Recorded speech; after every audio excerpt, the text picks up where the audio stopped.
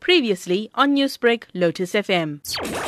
The investigations are continuing. No arrest has been made at this stage.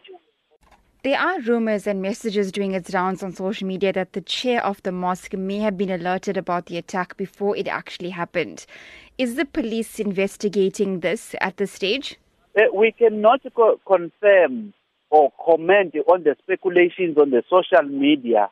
We will ask the communities at large or the community involved to provide the Hawks members with a chance to investigate this case thoroughly so that the truth and the real truth will be known to everyone. Apart from police investigations, are the police remaining vigilant in the area? Regular patrols are conducted by the visible police members. Newsbreak, Lotus FM, powered by SABC News.